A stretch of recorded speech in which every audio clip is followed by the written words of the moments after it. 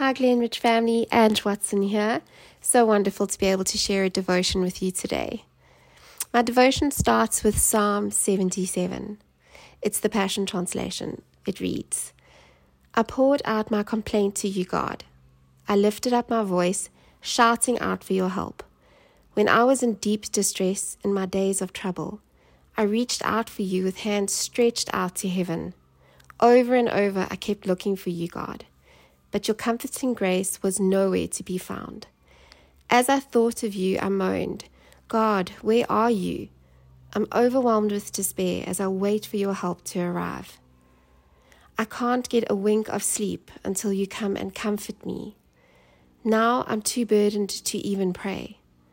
My mind wandered, thinking of days gone by, the years long since past. Then I remembered the worship songs I used to sing in the night seasons, and my heart began to fill again with thoughts of you. So my spirit went out once more in search of you. Would you really walk off and leave me forever, my Lord? Won't you show me your kind favor, delighting in me again? Has your well of sweet mercy dried up? Will your promises never come true? Have you somehow forgotten to show me love? Or are you so angry that you've closed your heart of compassion towards me? Lord, what wounds me most is that somehow it's my fault that you've changed your heart towards me, and I no longer see the years of the Mighty One or your right hand of power. Yet I could never forget all your miracles, my God, as I remember all your wonders of old. I ponder all you've done, Lord, musing on all your miracles. It's here, in your presence, in your sanctuary, where I learn more of your ways. For holiness is revealed in everything you do. Lord, you, the one and only, the great and glorious God. Your display of wonders, miracles, and power makes the nations acknowledge you. By your glory bursts, you've rescued us over and over. Just ask the sons of Jacob or the sons of Joseph, and they will tell you. And all of us, your beloved ones, know that it's true. When the many waters of the Red Sea took one look at you, they were afraid and ran away to hide, trembling to its depths. Storm clouds filled with water high in the skies, cloud bursts and thunderclaps announced your approach. Lightning, flashes, they lit up the landscape. Rolling whirlwinds exploded with sonic booms of thunder, rumbling as the skies shouted out your story with light and sound and wind. Everything on earth shook and trembled as you drew near. Your steps formed a highway through the seas, with footprints on a pathway no one even knew was there. You led your people forward by your loving hand, blessed by the leadership of Moses and Aaron. The more I read this psalm, the more we can often identify with the man who wrote it. He was experiencing a seeming unresponsiveness to God, to his prayers, and it drove him almost to the point of despair. He had lost his peace.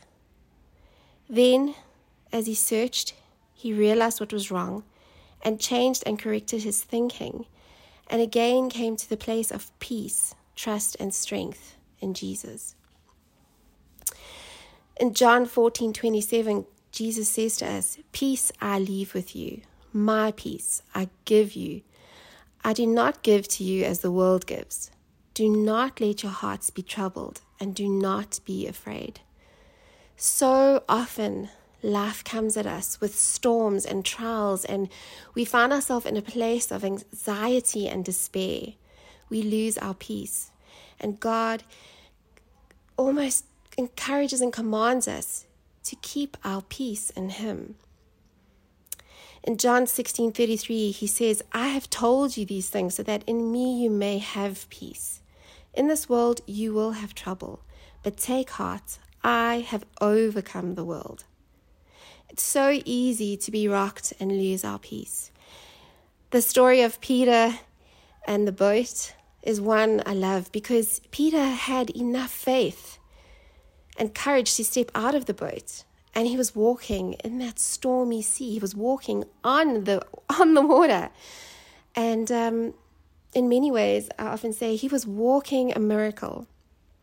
And yet even he got distracted by the ferociousness and the seemingly overwhelmingness of the storm that was threatening him. And he lost his peace. And as a result, he slipped under the water. But just before he slipped, he was able to say, "God, help me."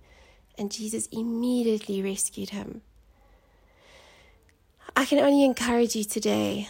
God wants us to walk with hearts filled with peace. That no matter what happens around us, what we find we're facing, that we will never lose the peace of Jesus. And in those moments when you do find yourself overwhelmed with anxiety or concerns, that just like this psalm, you will look back and remind yourself on the greatness of God and his promises for your life, and you will find yourself in a place of peace. Only God can say to the storm, "Peace, be still." And it does. Have a beautiful day.